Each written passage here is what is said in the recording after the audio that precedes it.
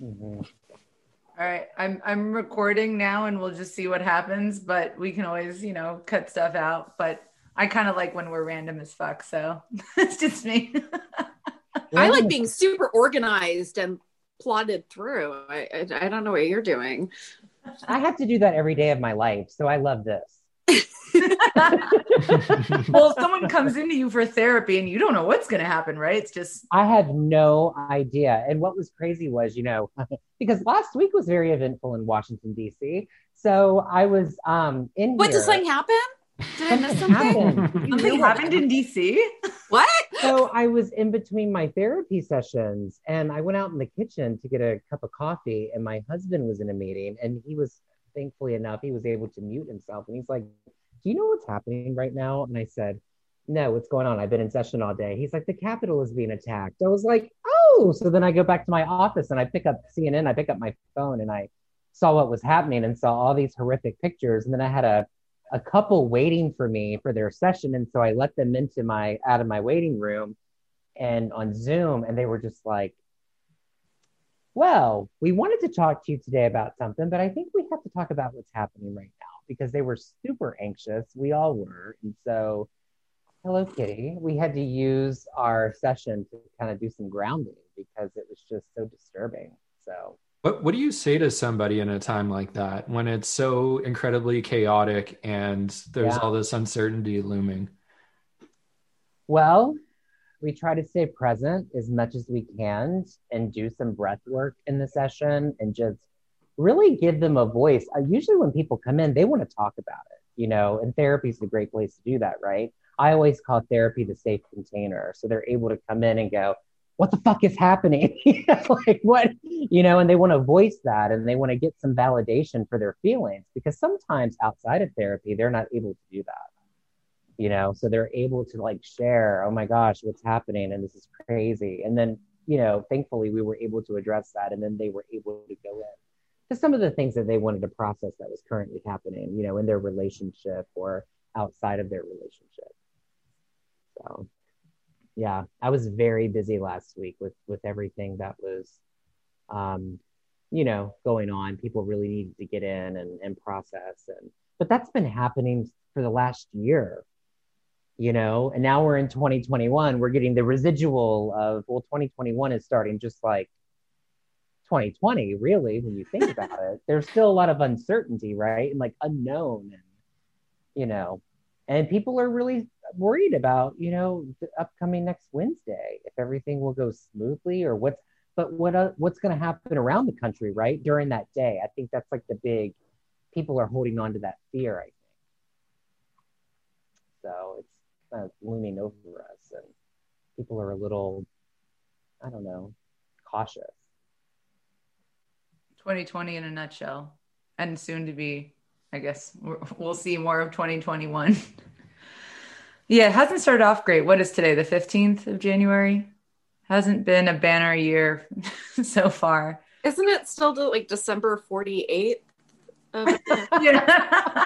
It might as well be. I like that better. Yeah, might as well be. 2020 is just going to continue. I feel like it has. It doesn't even feel like, I don't know, it doesn't feel like a new year to me at all. No, it definitely doesn't. I think it's like that for a lot of people. Yeah. Did you guys feel that 2020 was longer than usual or shorter in terms of how it felt? Oddly, both. At times it felt really, really fast. Like, where is the entire year gone? And then it's also been like, feels like I haven't seen people in 5 years right now. Yeah. So a mix of both. I get really sad when I think about before COVID. I get really sad. I feel like there's a lot of grief still going on. Anticipatory grief is that like anxiety, like when people are feeling very anxious, I think one of the things that they were doing during 2020 was actually grieving. Yeah. Because it happened so quickly and things were just kind of taken from us, in terms of just going out and being sociable and going to sit in a restaurant, or, for folks that live in a city like me, DC was like so vibrant and there was none of that shit going on what happened last Wednesday. And it was just very like, you could walk to the Capitol and just, just whatever, and then all of a sudden COVID hit and it was like the city even became worse. It was like the gasoline on the fire. And it's just been sad. DC looks very sad. And that's why I left. Right. Yeah. Good timing there. Yeah.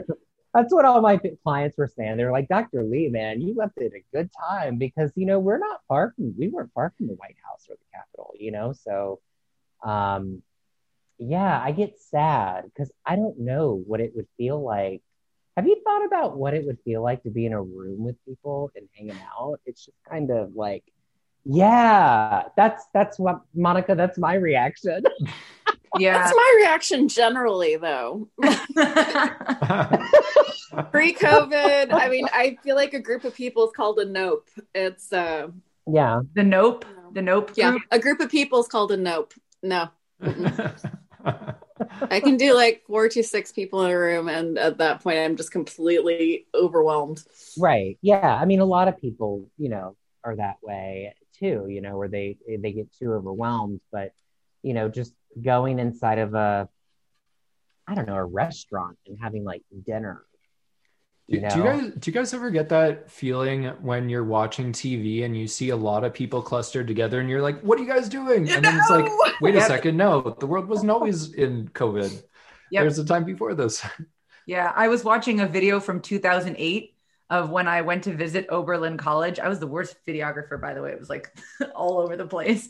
And I'm taking a video of all these kids on like Friday afternoon. Everyone's on the quad and they're like juggling and shit. And I was like, oh my God, why are they all near each other? And I was kind of freaking out. And then I was like, wait, this was 12 years ago. And still I feel plagued by COVID brain. And I wonder when that's going to go, or if it's I know. It's like a trauma. It really is. You go back and you look at these events before, and it's like, it's so foreign. It feels like it was so long ago. Yeah. And I love crowds, or I don't want to say I love crowds, but I love gatherings. I'm a big party lover. I know there was a sign that I think at the Capitol that day, or it went viral, that someone said, I just want to go to a concert. Did you guys see that?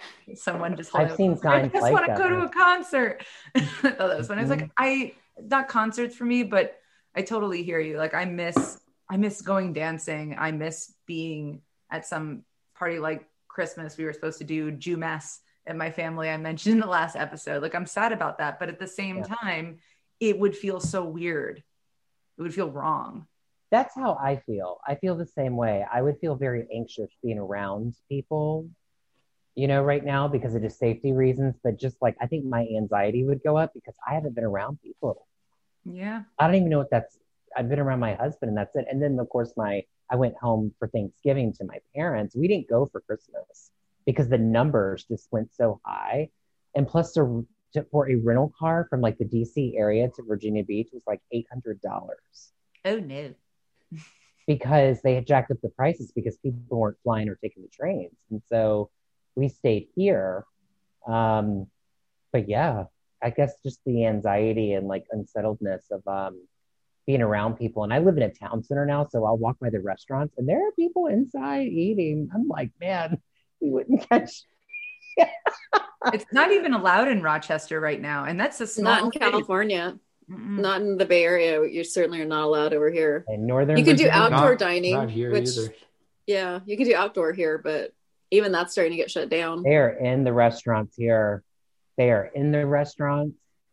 And some people are just sitting in there like nothing's happened. Yep. It's so mind-boggling. I don't know. I get like really, yeah. Well, it's up to you guys, but I really would like to. Well, when one reflects on 2020, there is no doubt that COVID is going to be a massive, if not the main contributing factor to how we felt about the year and how we dealt with the year. But what are maybe some other things, related or not, that you experienced this year, both good and bad? Because I feel like there's definitely some silver linings that came out of this year. Sometimes they're hard to dig for, but they existed on both a national and international level and individual level. So How about we go around and we'll start looking, maybe let's go with some positives for a minute, just to see if we can scrounge them up. How do you guys feel about that? Sounds good. Sure. Absolutely. Yeah. Jason, you want to start? Sure. Yeah. So I guess before this year, I was a guy producing a podcast, telling my own story out of my parents' upstairs, and it was very, I didn't feel overly connected to the larger chronic illness and disability communities. And yeah, looking back, I guess that's been one of the main things that I think has changed, which has helped me understand my own experience a lot better. Going into it at the beginning of the year, I joined a media lab for people with disabilities to produce stories on disability. And I got to meet some incredible people through that. And I'm still a part of that group, and I still keep in touch with all of them. And it just helped me understand my own experience, discrimination, ableism, just identity, how disability plays into my own personal identity, disability pride, getting to understand that. And then starting to go and do guest interviews on other shows. That's really where I started connecting with people, and I think it was back in May when I connected with Monica through this show. And I mean, yeah, now I'm a part of this wonderful podcast network, and I've got to connect with so many wonderful people through that as well. So yeah, I'm getting brain fog, and my thoughts are stopping all of a sudden. So I don't know where I was going after that. Yay, community growth. Yeah, totally. Right. Nice. Very nice.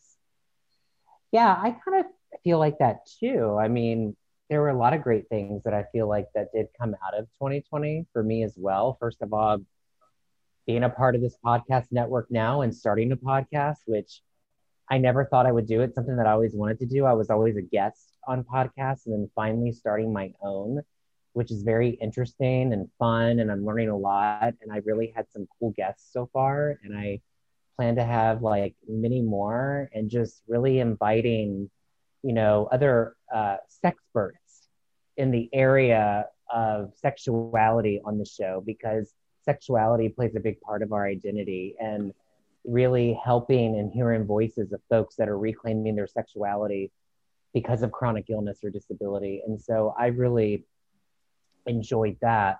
I also was able to prepare for starting my own practice, which is going to be happening in like 2 months, which I'm so excited about, because I will be able to focus more on the podcast and other projects. In 2020, I was also able to finish my nonfiction book proposal, which is being pitched to literary agents, which is like a whole business of its own. I was an actor before I was a psychotherapist, and I feel like I'm auditioning again, but this time it's for a book, which is very fascinating, but like high anxiety, because every time my Gmail goes off, I'm like, oh my gosh, is that an agent? But just those were great things. And just being close to my husband. And I think trying to figure out what we want to do. I think COVID has been a time, as a sex and relationship therapist, it's been a time for couples to get closer together as well. And for folks to kind of think about what do they want to do when some of this goes away in the future. And it was an opportunity for families, I think, to check in more on each other and to get close as well.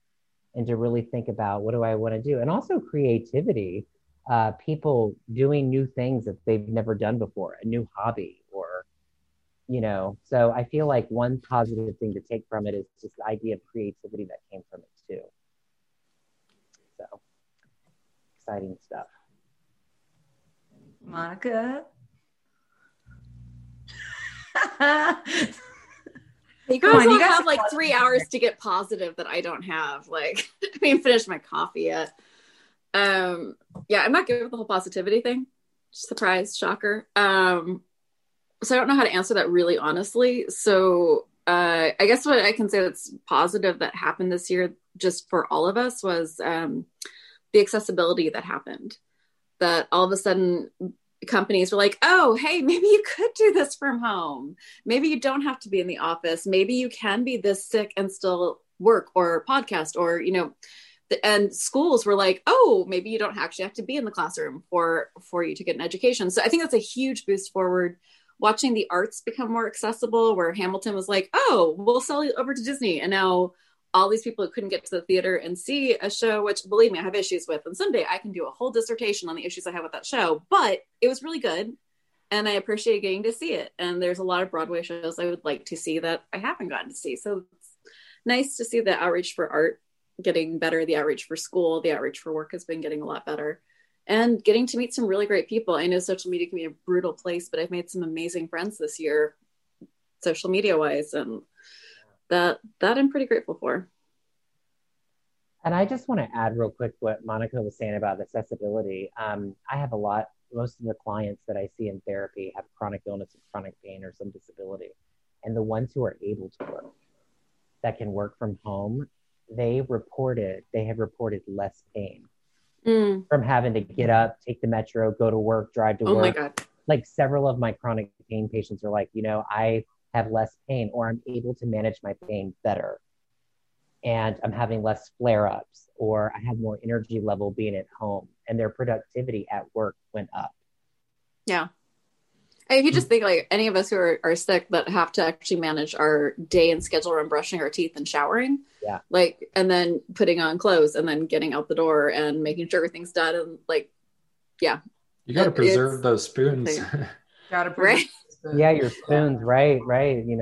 Having to, where does that energy go, right? Yeah, I would say remote work is definitely up there on the positive list.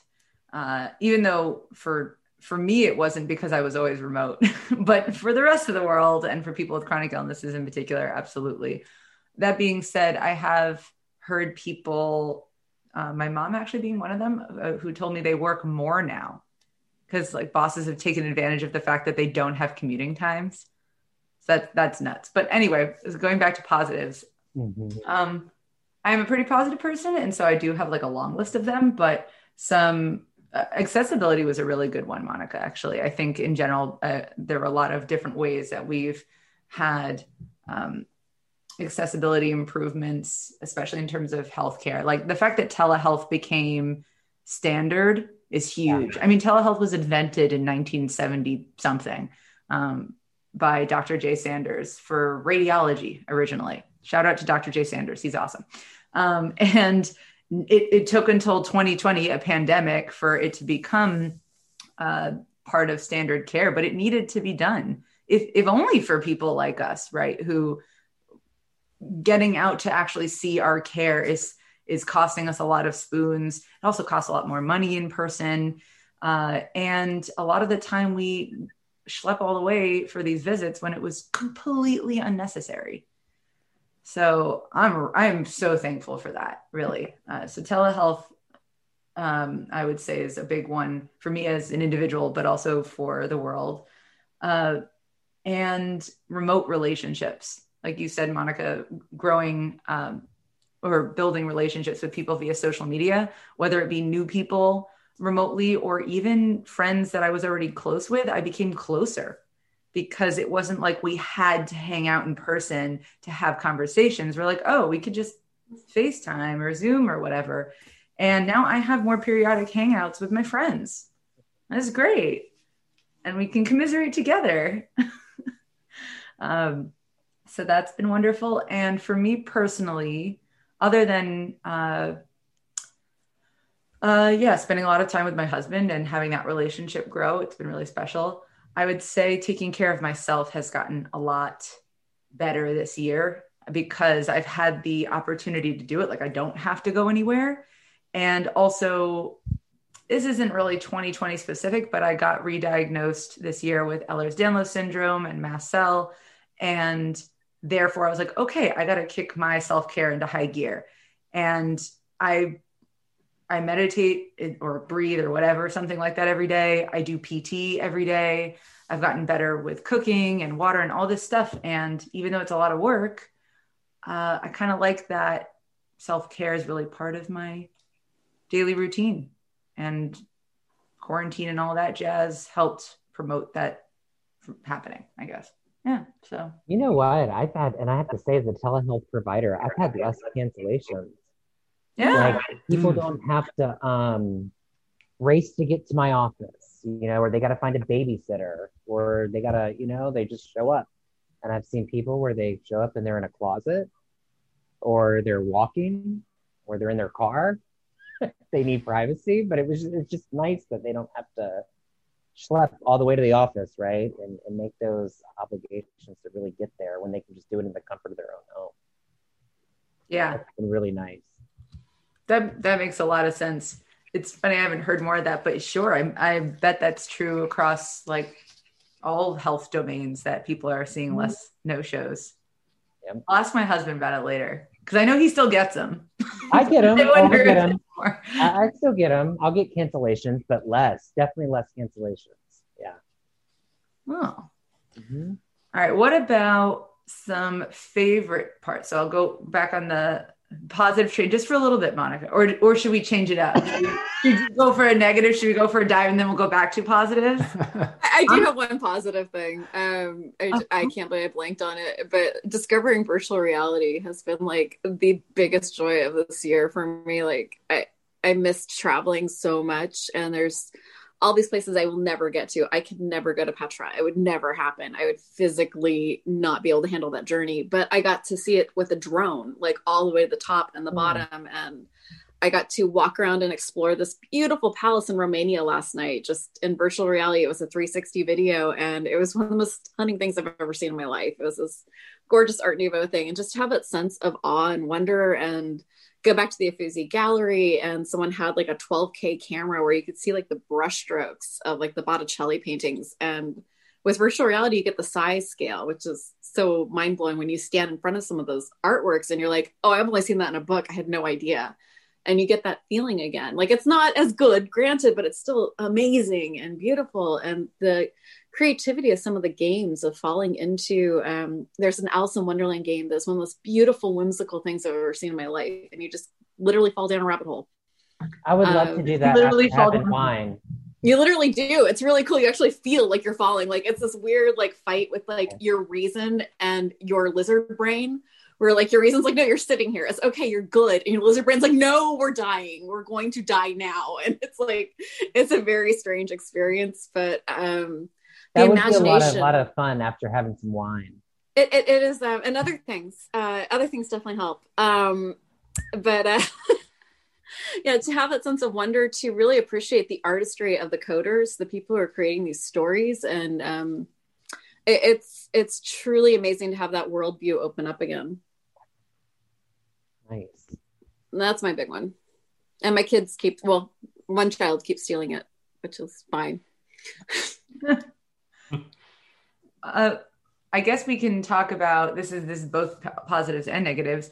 The worst thing that happened this year and what you learned from it. How about that? Yeah, I can start here. I had an injury happen like 5 days into the year. I just like joined all these meetup groups. I was planning on getting really into like winter hiking and everything.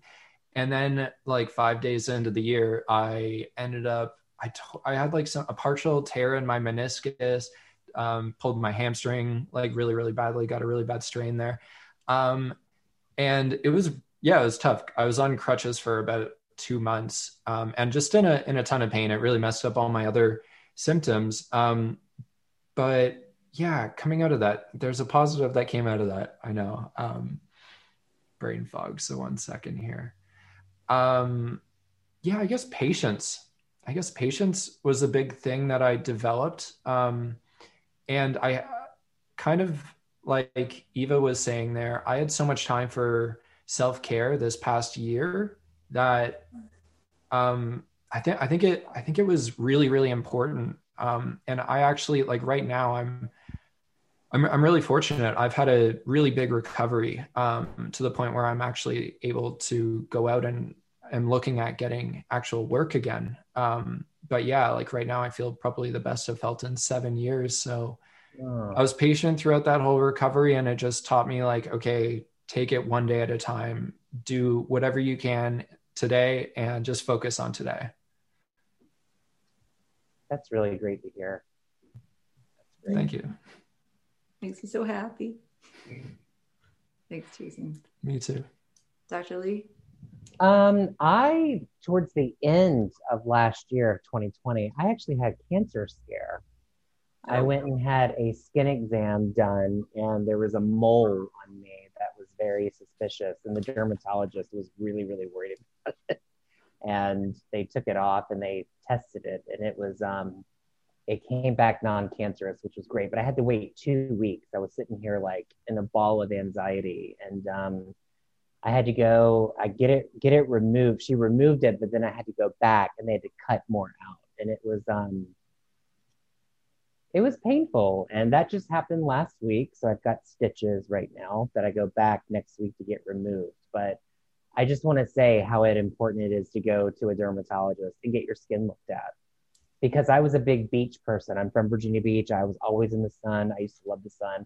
I don't like the sun now because of that, of course, but it was scary. It was scary. And then having to wait 2 weeks and then sitting here, and then they called and they said, you have to come back in and get more removed from this area. And so that was just kind of scary. But the positive thing that came out of it was just going to the doctor and looking at your health, and that it wasn't cancer. And, it was just kind of scary to have to go through just the wait for that. It's never fun to have to play the waiting game, really, for anything. No. Yeah, hearing the C word is terrifying too, right? It is terrifying. It is. And the fact that melanoma, and then of course, waiting the 2 weeks, of course, I went to Dr. Google, which I probably should not have done, but that's what I did. And I researched the fuck out of melanoma. And it is very, very dangerous because it goes into and then it spreads through your body. It's so scary. But yeah, go get your skin exams. Anyone out there, go every year. I go every 6 months now. Get it checked out. Do what you got to do. And that was the negative and the positive of 2020 for me. I'm moving to California in September. And I actually just went to the dermatologist last week too. And naturally, first checkup in a long time. And naturally, I was asking about skin. And now that I'm 30, what's going to happen to it? and this. Tell me what to do. And he just said, I promise you there is nothing better that you can do than sunscreen, because preventing wrinkles, or more importantly, cancer, it's doable via something as easy as sunscreen and not being in direct sunlight, but reversing those things or taking care of cancer, I mean, one greatly outweighs the other. So sunscreen it up. So I'm a little nervous because it's the main reason I'm excited about moving to Fresno, California, even though Fresno itself, not so exciting. But yeah, the sun. Some good things. Sure. Sorry, anyone who lives in Fresno, I will be there shortly. Anyone who lives in Fresno agrees with you. Yeah. Honestly, everyone I met in Fresno is like, yeah, it's okay. You're in Fresno because of what's near Fresno, not Fresno itself. But I'm extremely excited because I guess this goes hand in hand with one of the worst things that happened, which was I was diagnosed with EDS. I feel bad saying that that's the worst thing, but obviously it was a negative. It was something that I was kind of dreading being diagnosed with. I was hoping that was not the case, but alas it is. And yes, it did lead to me taking PT more seriously and more self-care, but it also was a huge deciding factor in where we're moving next year. So like my husband got a job and we had to pick between Buffalo and Fresno. And Buffalo, New York, which is close to where I am now, is super cold and wet and definitely not good for my pain. And when I was in Fresno, I was like barely in any pain for a week. It was kind of incredible. I don't want to count my chickens yet exactly, but there is definitely a significant difference. So I'm super pumped for that. And a side lesson from that was I learned how much my husband cares about me, because it turns out he picked Fresno for me rather than Buffalo. So that was really nice. That's Appreciation. Great. Yeah. I will say that one of the worst things that happened this year was that I lost a couple family members to COVID. It's now 17 family members that were sick with COVID. which is truly ridiculous because they were all on like different continents, different sides of the family. I'm trying to think of what I learned from that. I mean, I guess I learned to take COVID seriously very early on. That's something. And I would say I learned to appreciate family on another level, though I've always been pretty appreciative of my family. But one of my cousins who passed, she was, I think, 60, and she didn't have any ailments whatsoever, but I guess she was of age where it's more risky. And it just goes to show that you think you might lose people because they're elderly or they're sick or something, but something can just happen one day and you lose someone who's, I don't know, you just did not expect to. And also to cherish your spouses. I watched my cousin lose his wife, and that was really painful. Yeah, because they were each other's everything. I'm getting real sad here, sorry. But, you know, everybody just hold on to your loved ones and wear a fucking mask. Seriously. Yeah, absolutely. Yeah. Okay. There. I'm done. Wow. Well, I'm very sorry for your loss. It's quite a few people. Yeah. Yeah. Well, today I just put up on my Facebook that BBC announced 2 million people have officially passed from COVID. And we have the next strain coming in, which is way more. They said what 70% more. Mm-hmm. Yeah. And even the people who are recovering, who say they're feeling better and healthier, the lung scarring is brutal. And their energy levels, like they don't have the bandwidth. Like I've had some people where they can't exercise like they did. Yeah. They don't have the energy. And of course, because of the breathing part, right? And there's plenty of young, healthy people who have died from COVID. I mean, it's not the majority, but there are plenty of people who caught this who were 40, who were 30. There was even a kid who caught it and died who had no previous existing conditions. So it's like, I know everyone likes to go, well, 65. It's like, yeah, it's way more dangerous, but this is still like, you can still get this. You can still die. You can still end up in an ICU. There was the Broadway actor that got it, and he ended up getting clots in his legs. Yeah. And he it's a clot thing. So yeah, anyone. Mm-hmm. Sorry, that's my downer. I'll just I just hear this all the time, and I hear people have told me to my face, like, well, you just stay home then.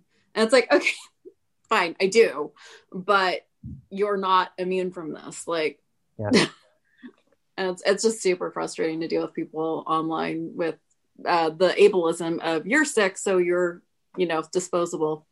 Also, and then the other side of it of like this immortality vibe they've got going. Yeah.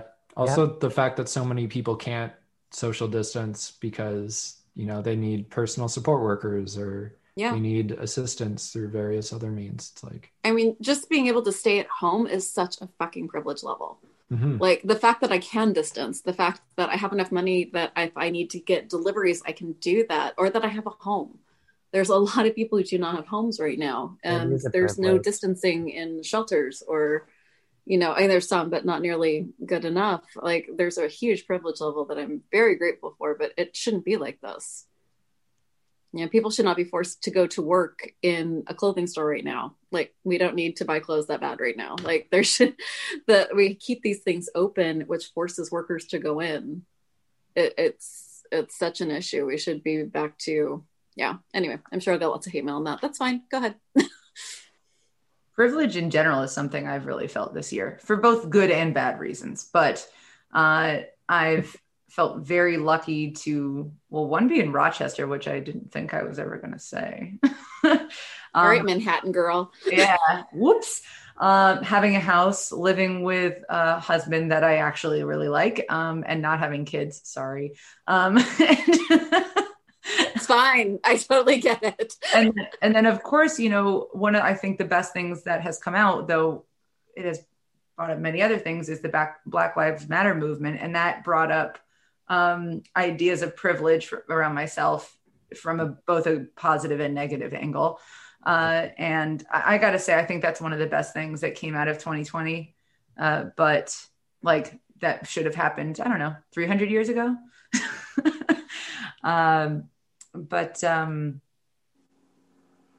Yeah, I was going to say something else on that, but I lost my train of thought. But it was certainly an eye opener, a privilege, absolutely. Yeah, and learning how to be an ally and how to do that. Yes. I think the first step for me was to shut up and just listen. And what can I do after that, right? And there were several good trainings out there on white supremacy that I was able to take and just learn more about, because you don't realize something sometimes until it happens, and then it's like, oh man, yeah, I've got a lot of damn privilege here. lots of and to work. realize lots of it, and how to help and how to be an ally and just try to be a voice and be a friend and be there and to listen. That's a positive thing that I think really came out of it too, was just how to be an ally. How to be an ally. That's a really good one. And also finally some a lot of different platforms, some for good reasons, some not for good reasons, gave Black people voices when and I'm glad that happened on a lot of podcasts, which is great. Again, wish it wasn't for maybe certain reasons or it needed to happen that way, but I guess it's better late than never. Yeah.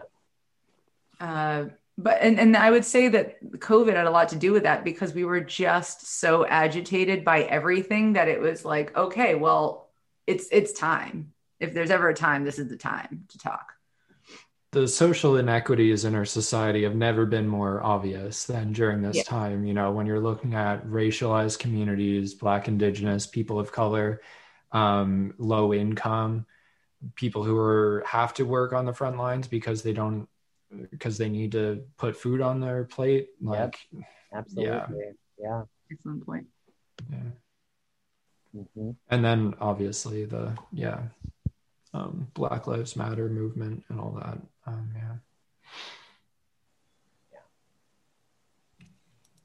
So many things happening last year. What about from our guests? What are some things you guys have learned from your guests that really stood out to you this year? I guess I'll start since I brought it up. Okay. I love all of my guests, and I've learned a tremendous amount, whether it be brand new ideas and news to me or just confirming thoughts I've had. One of my episodes somewhat recently that really stood out to me was, I want to get the name right. It was Nurturing Relationships Through Creative Resilience. I brought on Jenny Grover, who is also known as the Chronic Babe, or was known as the Chronic Babe.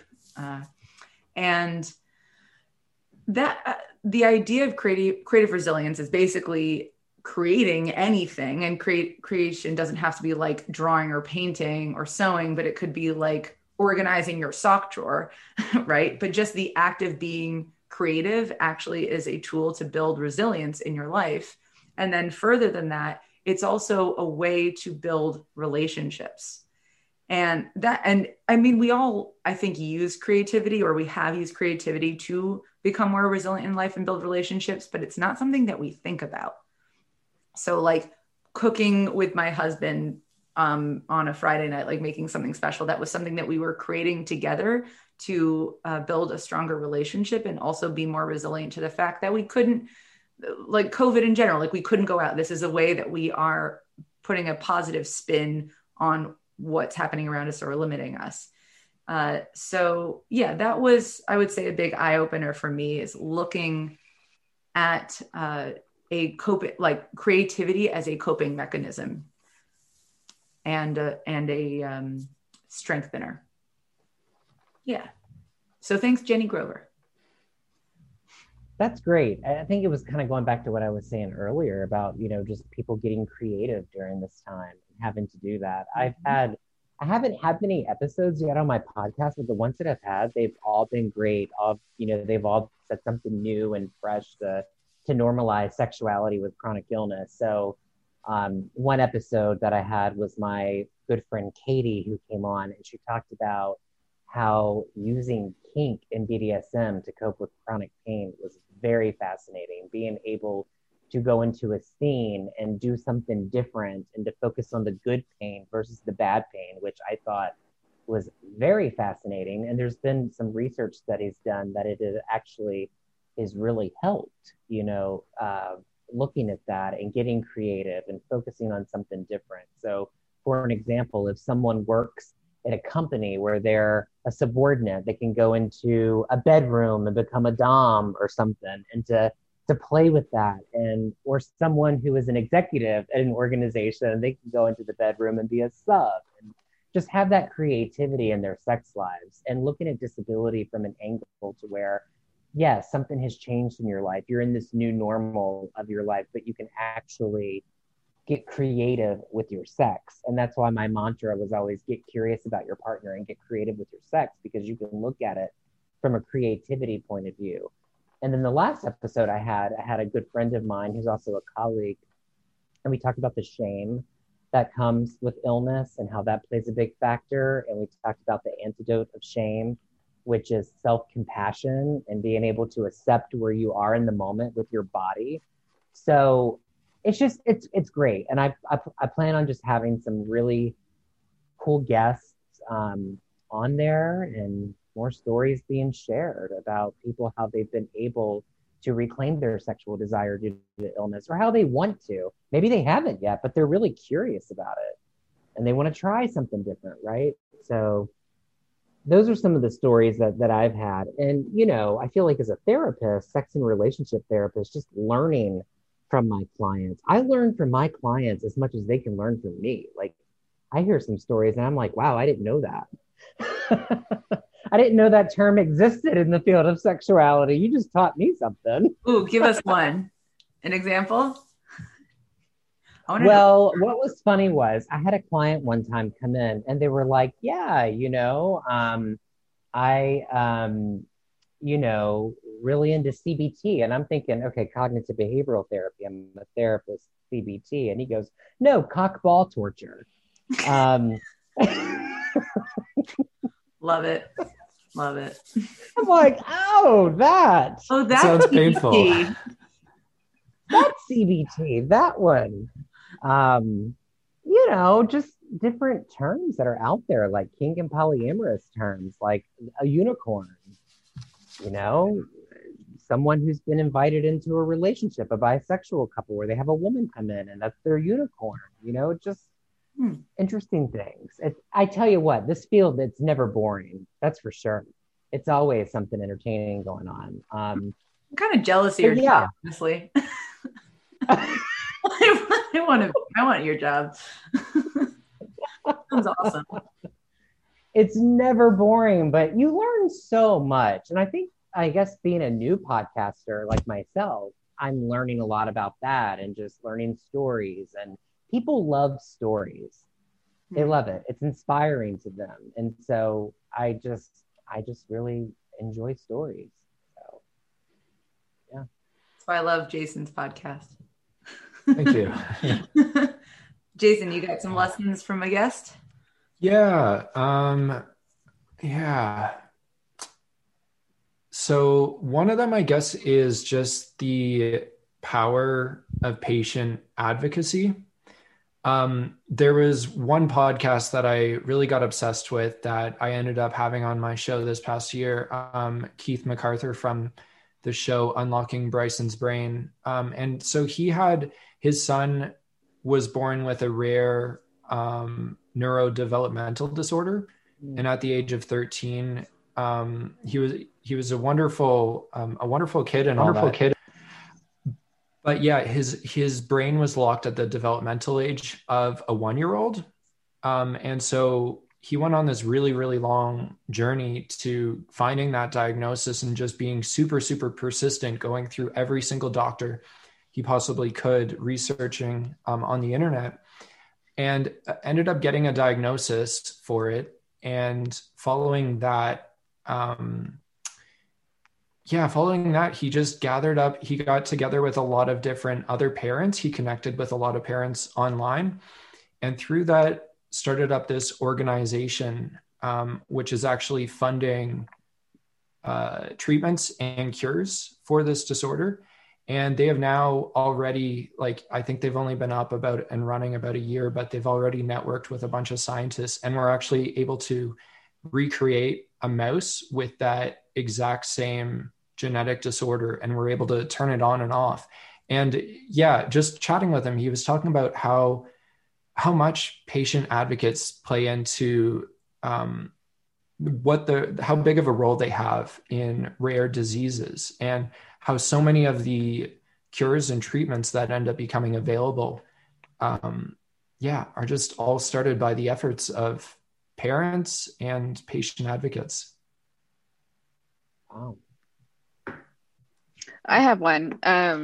Tinu, who I do get to pass the mic with a lot, she brought to me an issue that I had no idea about, which is that pulse ox monitors don't work well on Black skin, and that they have often a false reading for it. And I had no clue. I know there's a lot of disparity in medicine when you're looking at any intersectionality. I had no idea about this one. So she and I have been doing a lot of talking about how we can get that issue forward, what can be done about it. It's actually an issue that's been known about for years, and no medical companies have stepped forward to correct for this.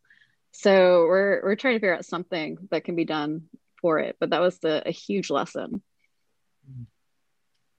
An unfortunate lesson, but a lesson. It reminds us that when we're looking at anything that's tested by the FDA, it's usually tested on white male bodies. It's almost all medicine is tested for white male bodies. All devices are tested for white male bodies. And it's something that I think we kind of like glaze over and we don't really necessarily remember until it becomes a real big medical issue that can easily kill or create huge problems. Absolutely. And I got to say, I know this is not dire, but absurd, is that they just started creating Band-Aids for people of color this year. Yeah. That's nuts. I couldn't believe it. Starting this year. This year. What? Like, oh my.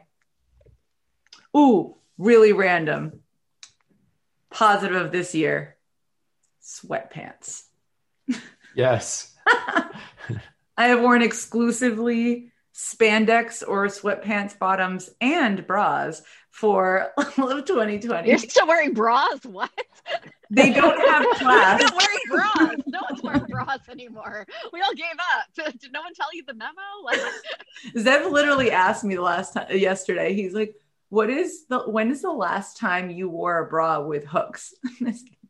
You got me. I don't know. I actually have fancy sweats. Like I have my nice sweats and I have my like disgusting sweats. Like there's now like levels fancy of sweats and disgusting sweats. Yeah. I love that.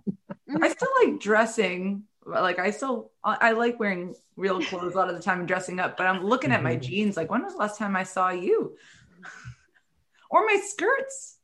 I have lots of like nice winter skirts. I don't really need to wear them. Yeah, I've got like slacks and khakis hanging up in the closet. I don't miss jeans at all. No.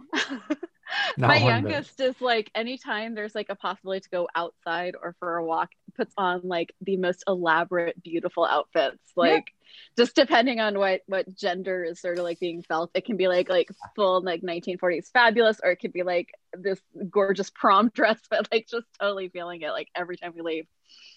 Oh yeah, I can't wait to see the fashion when the pandemic is done. So there's a whole talk about that, about how like the 1920s was like that response to the Spanish flu, and like you go out in the full dressing to the nines. Like, so I don't know if we're all gonna just like wear sweats forever, or if like we're going out for milk, get the tuxedo, darling. Like I'm all for the Marlene Dietrich fabulous. That's what I'm going to wear. I want to wear a ball gown all the time. I love that stuff. I totally would. I'm going to put my ball gown on too. Yep, totally. I am such a granola crunching Berkeley girl. I have like my fancy Birkenstocks. To each their own, my friend. All right, so let's wrap up with plans for 2021, which I realize isn't much of a wrap up. I'm sure we have lots to say, but so that goes for each of your podcasts. And if there's anything personal you want to add there too, what's on the horizon? Yeah, I can start here. I've been looking at So some of the stories that I have been working on in the past have taken me like several months to produce, and I'm like, it'd be really nice if I can find a way to earn a living while doing this. So I started just in the last few months, I started pitching stories to a couple different outlets, and just ended up signing my first freelance contract about a week ago. So I'm going to be producing a story for Out There podcast. It's an outdoors podcast. It's a story about myself and a squirrel and chronic illness, a whole bunch of, it's going to be really fun. And I'm also going to be posting that episode on my own feed as well. And yeah, I've got a few other pitches that I've been preparing. In addition, there's story of an inner-abled family with like 3 deaf adult children, who, I'm currently pitching story of how they've been quarantining together. And then also one last one is one where I interviewed my grandma about how her understanding of my illness has shifted over the years, and really, really uncomfortable conversation about how the time when she used to gaslight my illness and all that. So that's going to be, I think it'll be a really insightful thing, because I think it's something everybody with chronic illness has gone through to some extent. So that's kind of it in terms of personal life. Don't really have too much else to add. That's really great, Jason. That's wonderful. Thank you. I saw your post on Facebook about that, and you were just really excited about it. So, and you are. So that's great. Wonderful. Bravo. Thank you. God. Very excited. I guess I can go. I have a lot of projects going on, which is why I'm glad I'm starting my own practice, so I can actually maybe dedicate some time to that. Definitely more of the podcast. Definitely having more guests on, more experts in the field on sexuality on the show. February is really exciting because I have Julie Carmen, who's actually an actress turned psychotherapist that treats people that through yoga that have had like sexual trauma, that have ended up having pain from sexual trauma, because there's actually research that shows that folks that got fibromyalgia can have a history of sexual trauma. And so she was a big 80s actress. So I don't know if you ever saw Fright Night, any of those films back in the day, but she was in Fright Night Part 2, which is one of my favorite movies to watch in Halloween, during Halloween. But if you Google her, she's done a ton of stuff. So she's coming on in February, which I'm really excited. And I am working really hard to get Selma Blair on my podcast. I have chatted with her a little bit, and I'm still working really, really, really hard. I think she would be great on the network. I'm going to work on my book. I'm hoping to get a book deal, or at least a literary agent. I've been working on this book proposal for 2 years. I mean, when I first met Monica and she interviewed me, we talked about my book. So I'm hoping that this book is going to get a deal, because it's so needed. There was a book written in 2003 on chronic illness and sexuality and disability. And so we need some new stuff out there from a sex positive lens, looking at more marginalized populations. So I've got characters in my books that are trans, non-binary, gay, lesbian, heterosexual, all of that. And that's my goal. And I also interviewed for a reality TV show. And it's going to follow someone with a chronic illness. And there's going to be a sex therapist, which is me, a relationship coach. And it's based out of LA. And the producer agent approved it. So it's being pitched to TV network. So we will see what happens with that, because that would be really cool. And just continuing to teach and write. That's my plan. And I'm really looking forward to just growing more as a podcaster. I'm excited about that. We're excited about that too. Thank you. What about you, Mon? What's coming? There's so much going on. Oh God, Twitch. For the podcast, I'm focusing a lot more on artists, writers, singers, creators who have chronic illness and disability. I'm also really wanting to focus on the social justice aspect of chronic illness and disability. I've been really honest with all of you guys about like what I want, like what the mission statement of this podcast has always been, which I'm hoping someday we get enough leverage that we can start lobbying for better access to things. I like my ideal for this podcast network would be that we get enough funding that we can start actually helping people, that we could start actually doing things for people who don't have the money to get a wheelchair. We would be able to do that. So that's something that I would love for this podcast to work towards. We're starting a magazine this year, and Eva was kind enough to introduce me to like the ideal intern to help me. So Rachel and I are going to be working very closely on creating a crowdsourced magazine for the and it's just one a year for right now, but it's going to be crowdsourced through our community with their art, their stories, their suggestions. And I'm excited about that. That'll be fun.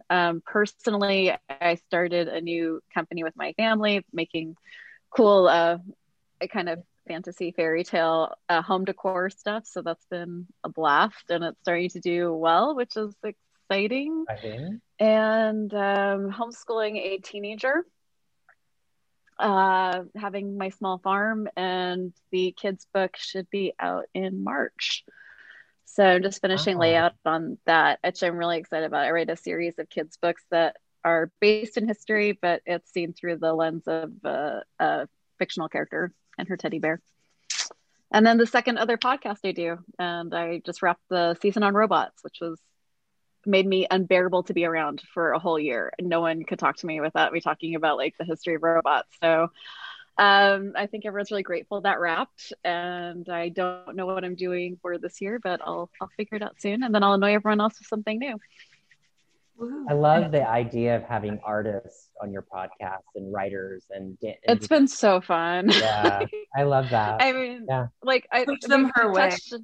Yeah, we get submissions. I will. Like, if I find them, totally. And actor says like I'm super like the creative process is like the only thing that keeps me even close to like telescope sanity. Like even like in the hair's breadth of sanity is creating things. Mm-hmm. So that's been my focus in social justice. So yeah, push everyone my way on those ones. Mm-hmm. I don't know how much I'll be doing this year. I've been thinking about moving it to once or twice a month. The every week was because I run 2 podcasts, and it's a lot. I'm sick. And then we had the huge family change of my son joined the Navy. So my son is now in boot camp right now. So we're down one human in our house. Mm. Is he in Great Lakes? Yeah. He is in Great Lakes. Yeah. Mm-hmm. He's quarantining right now, and then he'll start boot camp. So that's been quite an adjustment for the whole family. I can't even. And our refrigerator stays stocked a lot longer, I've noticed. We actually have food that stays for more than like a week. That's fascinating. Oh, you mean when a teenage boy isn't present anymore? Yeah. God, like I have never had to go to Costco so much in my life. Like I've never had to spend so much money on groceries before. Like grad school, I used to spend $20 a week for groceries, and that was fine. That was two people and $20 for the whole week. Like that wouldn't even last a meal with that kid. Yeah. So just one teenager and a small farm. And a daughter. That's what I said. I have a teenager. I have another teenager. Oh, another teenager. Yeah, I guess she's a teenager. Yeah. But teenager is going by they, them, or he, she, or he, him, and she, her, depending on the day. There's a lot of changes around here, and totally open to it. It's awesome. My kid is fantastic. Both of them are fantastic, but the youngest has become this amazing artist and thinker, and is probably going to be asking you for advice someday, Lee, because smallest wants to be a therapist so bad. Oh, yeah. So send her my way. Smallest is 13 and has goals. Yeah, I don't know what today is, but the smallest I will definitely send your way for some advice, because they're looking for like ideas of where to go to college and what to right now really interested in becoming an art therapist. They're so needed. So smallest is fabulous. Yep. Both of them. Great. My largest is wonderful and amazing, and I still have a Twitch, and I'm still you saw the picture. But he's wonderful too. Yeah, they're fantastic. But it's been a lot of changes here, and my dad just had a heart attack, so we're reshuffling a lot of stuff. Yeah, and yeah, my mom's the main caregiver, and we're trying to convince my mom not to leave the house with this new COVID strain, and I'm trying to mother my mom of just stay the fuck home. You don't have to go to the grocery store. We're here. We will go to the grocery store for you. Do not leave your house. Yeah. So it's I'm sorry, I went on a tangent. It's been a long 2 weeks of not sleeping. It has been definitely a long 2 weeks for you. In America, definitely some personal stuff for you too. Yeah, not to minimize the incredible stress I've been feeling since Wednesday. That's yeah. Everyone's got their own stuff, and we also take on that of others. Understandable. So, okay, so for me, I'll start with my personal thing, which is, and this may not happen according to plan, but I've been waiting my entire life. I mean, like, since I was probably 3 or 4 years old to go on what I called my world trip. That is due to start on July 1st and be 10 weeks. That being said, I don't know what the fuck is going to happen with COVID. We have a plan to go to 8 different countries, and my husband's going to be vaccinated. Like, his second vaccine is done this weekend. But I mean, even that aside, and I hope I'm vaccinated by then, I just don't know what the state of the world is going to be in. And so that's, I'm really upset about that it may not be what I hope it to be. And like I said, I've been thinking about it my entire life. But I am someone who likes to, I don't know, look for, I'm really good at finding alternatives. And so we decided that we're going on a trip for 10 weeks. Maybe it's one country that is safer and we can quarantine there first, or we make that happen. I would really love that to be Thailand. I don't know if that's going to happen.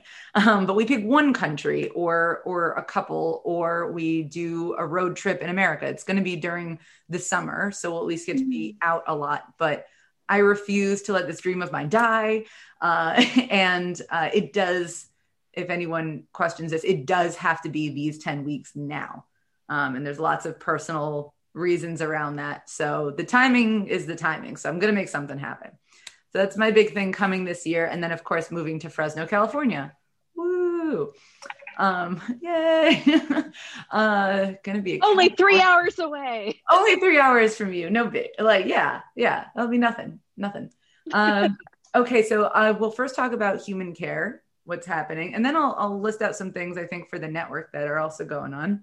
But for human care, so I can't go into detail about this yet because I don't know all the details, but stay tuned looking on our website and social media for this. I will be starting a new, I don't know what to call it, segment or just approach to the podcast where I'll be asking people to submit their stories of negative interactions with other people in relation to their chronic illness, the most common of which is likely to be negative interactions with doctors. Or other healthcare professionals. But it is the Human Care Podcast, and I like to reflect on all relationships in relation to our healthcare journeys and healthcare in general. So please do submit stories of all sorts of relationships. That could mean like issues you've had with your spouse because of your chronic illness, or your friends, or your family members, or teachers, whatever like that. And I will give all the details as to what those submissions should look like, both on the website and social media. So look out for those. But yeah, I want to be able to share people's stories on a larger scale, but then also, and I'm sure I will get a lot of polarized responses from this, but also seeing what we can learn from them. And through various resources that I'll be collecting, like studies and advocates and researchers along with myself, providing some context to possibly shift how we look at these relationships, as well as tools and tips as to how we can deal with them going forward and how we can inspire other people to deal with them. Because human care is all about humanizing all relationships within healthcare. And when I say humanizing, I mean like looking at every person involved as a human. So that's my big thing for the year, and we'll see how that goes. Please, everyone, forgive me ahead of time. It will be, I will be testing this out Please don't hate me too much. I'm trying to do the right thing. And when has that mattered on social media? It doesn't. But you know what? This is how I feel about it. People love complaining and giving their opinion, and that's absolutely valid. But the reason why I'm doing this is because as much as I really do love the interviews I do with my guests, I love providing different insights and inspiring content and bringing on just truly phenomenal human beings. But I feel like people's opinions only really change if you make them like stop and think and go, holy shit, there's a different way to look at this. Or even if they're like, no, I will not look at it this way. I think it's important to have people really, I want to wake people up around this topic. I think that's what I'm aiming to do. Like if some people don't like it, that's okay. We'll see how it goes. Well, and you know what? I like that too, because that's actually the goal of psychotherapy, is to look at things through a different lens. So as a psychotherapist that treats chronic illness, one of the things that I do with my clients is they'll come in and they'll say, I have no idea what I want to ask my doctor. So we'll go through a list together. We'll create a list so they can have some type of dialogue, because sometimes they come in and they say, if I don't ask the question, then I'm not going to get an answer.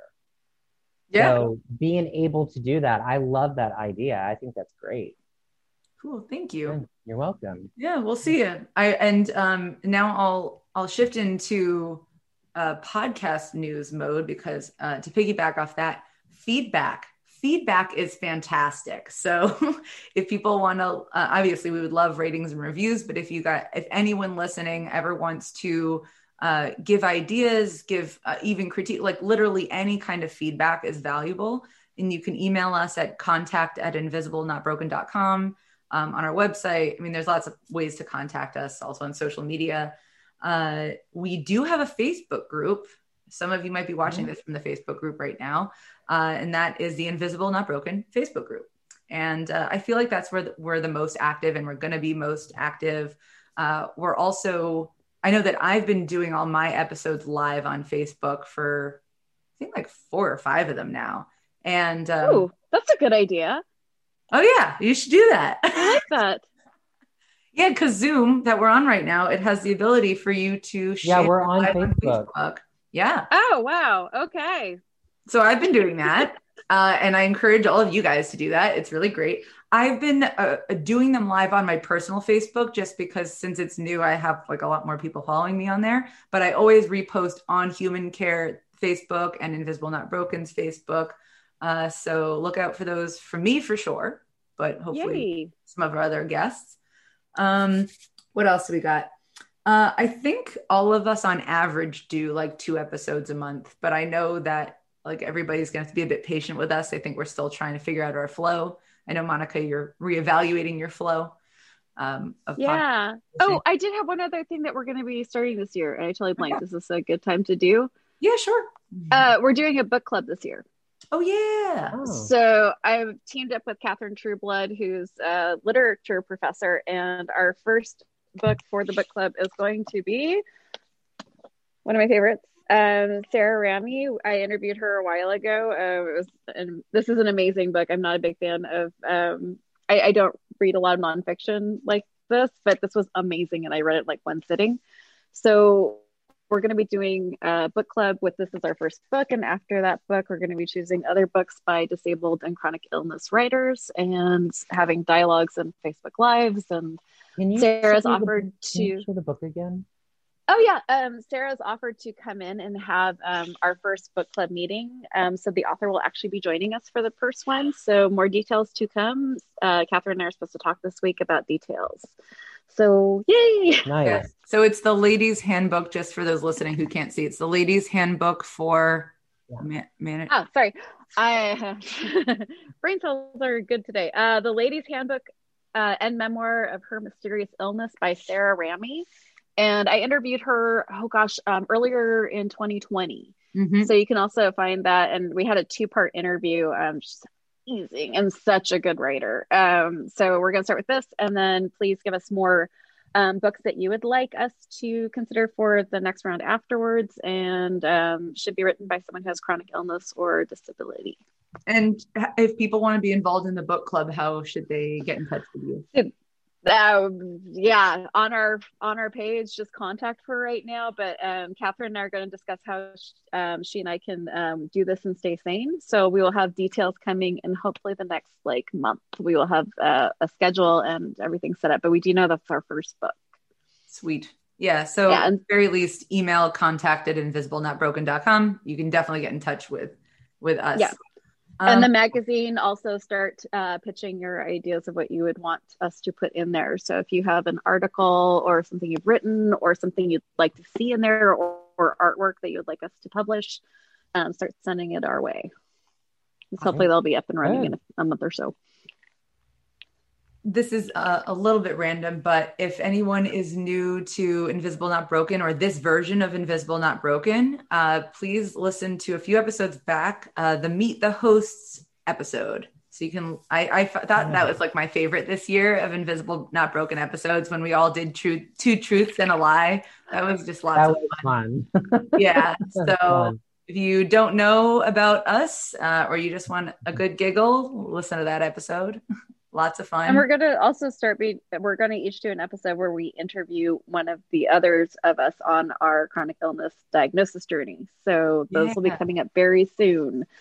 Fun times. It was an excuse to kidnap Jason again, to be honest. Well, Eva's gonna kidnap me. I'm gonna be on human care, and then I'm gonna have one of you come on and talk about your sex life. I really want to, I'm eager to, and then I'm not so sure. Your face is great. I was just running through my head. I'm like, that would be so much fun. Oh my God, how much will I pay in therapy if my children get a hold of that episode? Monica, it's weighing of I have no, this means I cannot lie. I cannot. Your face expressions are great. This is why I will never do Botox. I will never do Botox. It's just, it would ruin my entire. No, I would love to do it. I have it all. Really fun. I've got Botox and fillers in my face, and I can't get the Moderna vaccine. I hear if I get the Moderna vaccine, my face will swell because of my Botox and fillers. But then you have real fillers because your face will swell. Oh my God. Yeah. This is what happens when it's Friday at 3:00 and I have limited energy now and just start getting delirious. So. Well, I would love to do this, by the way, Lee. What was that? What did you say? What did you say, Monica? You said something. Oh, I would love to do it. No, I think it'd be super fun. I would love to. My husband's already given up on the fact that there's any privacy. I have no filter, so he's already given up. Then I'm gonna have you on. We're gonna figure out. Yeah, I in theory really want to, but I will have to ask. Yeah. Think about it. And here's the thing, sex is about options, so it can be anything. Yeah, so I'll talk to him. He's a pretty open dude. We'll see how that goes. Yeah, let's do it. Yeah, let me know. So my butt has officially gone numb, so I think we should wrap up. I'm doing my best to stay awake right now. I know. I'm looking at Jason and I can see the fatigue in his face. And I'm like, he's getting tired. Jason's getting tired. All right. I've got stitches on my left butt cheek, and I need to stand. That's where the mole was at, right on the left butt cheek, right there. Butt cheek. All right, y'all. I love you guys, and love you guys too. Good. We're gonna make the best of 2021, if only right here. Yes. Bye, guys. Take care. Good seeing all of you. Yay.